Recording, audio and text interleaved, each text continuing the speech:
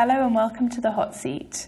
We're here with Thomas Leeper, Fellow in the LSE Department of Government, to discuss Donald Trump's inauguration and what we can expect from his presidency. Welcome, Thomas. Thanks for having me. An inauguration speech is traditionally where a president sets out their vision. What vision was Trump trying to communicate and how was it received? So I think traditionally presidents give a very hopeful message, a very inspirational one, about how the country should come together and move forward in as a unified nation.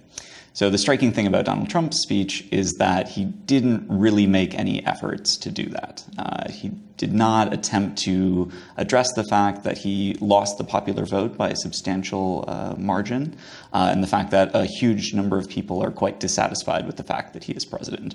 Instead, he chose to stick to the common themes of his campaign, which were, as he said repeatedly during the speech, America first. That he would be putting America first with respect to foreign policy, America first with respect to trade policy, America first with respect to our relationships with international organizations like the United Nations, NATO, and American allies in Europe. So I think he set a tone that very much distances himself from the traditions of the presidency, and one that unfortunately doesn't leave us with a lot of specifics other than that the traditional allies of the United States should likely be concerned about exactly what America first means for them. Trump made lots of headline-grabbing promises on the campaign trail, but what does his cabinet appointment signal about his policy goals and how will they work in practice? Yeah, this is a fascinating point, I think, because Trump was very successful during the campaign at basically not laying out any specifics with respect to policy. We know a handful of things. He wants to build a wall between the United States and Mexico. He wants to end free trade as we know it. That includes abandoning the Trans-Pacific Partnership, which he did yesterday, pulling out of NAFTA or substantially renegotiating it, and dramatically changing our foreign policy. Those are the handful of things that he said in an articulate way and repeatedly during the campaign. He also talked about lots of other things, but in very vague ways. So one thing that can happen when a president appoints members of the cabinet, but also lower-ranking political officials, is that those people are known for particular kind of policy stances. They're experts in something or advocates of particular policy positions.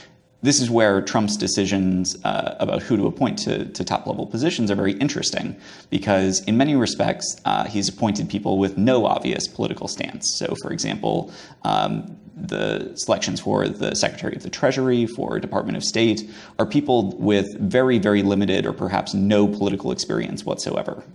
In the domain of education, the woman that he's appointed to Secretary of Education has a very, very clear policy stance on one issue with respect to charter schools and vouchers. That is, allowing parents who send their children to public schools to instead send them to essentially private institutions paid for by taxpayers. But that's the only thing we know about her education policy. So we're seeing throughout his cabinet selections kind of people with very vague policy stances or perhaps clear stances on a single issue.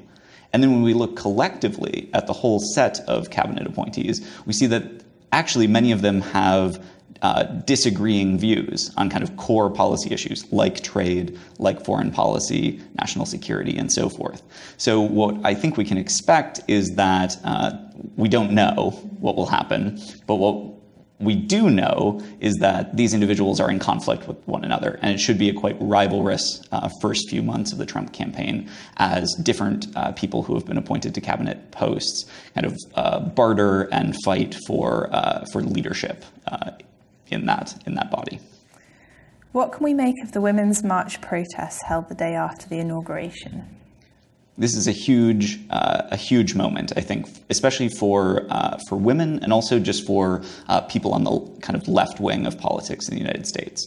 The Women's March was envisioned as something for women to kind of make a statement about their dissatisfaction with Trump as someone who has proclaimed very sexist views, who has personally engaged in what arguably could be called sexual assault, and in fact bragged about doing so. So this was something that came up in the days following the election as kind of just a statement by women to express some discontent with Trump and also with women standing in the United States. So it's fascinating that the Women's March occurred the day after the inauguration. Estimates are that between Washington, D.C., as well as other cities across the United States, 3 million people participated, making it arguably one of the largest protests in recent memory, dwarfed perhaps only by the anti-Iraq war protests in 2003. And certainly it's one of the largest protests or rallies ever to occur in D.C. I think it's a dramatic moment.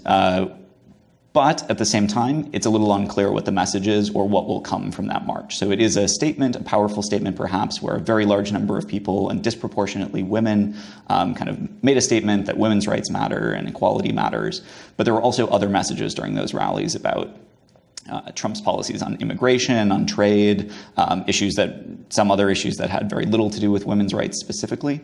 So it's unclear what exactly the takeaway is from that statement, other than that it is an expression of discontent, enacted by about 1.5% of the American public, which sounds like a small number, but is actually an extremely large number when we think about this kind of direct action. So then the next question is, what will come of that? And we have to kind of wait and see whether the participants in this rally mobilize into a more permanent social movement, or if they choose to take on other forms of activism in order to, say, change policy or influence the president or members of Congress.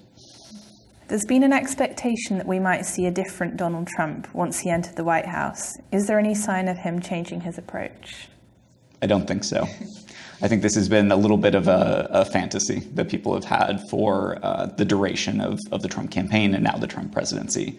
A lot of political scientists talk about how candidates pivot. So in a primary, candidates will tend to take kind of extreme views, maybe be a little bit more boisterous than they would be in a general election because they have to appeal to a broader segment of the population. So people expected Trump to do that once he became the Republican nominee, that he would pull to the center ideologically and kind of, tone down his rhetoric a little bit. We didn't see that. And we haven't seen it so far once he's been elected or now in the last few days since he's actually been president. So I really don't expect him to change. I think we saw last year, what Trump was. He's a boisterous character who is, proud of his faults, very concerned about his popularity, and very vague about policy specifics. And I think we're going to continue to see Donald Trump play that character all through the coming 4 years. So we shouldn't get too hopeful to see a dramatic change. Great. Thomas Leeper, thanks for joining us. Thank you.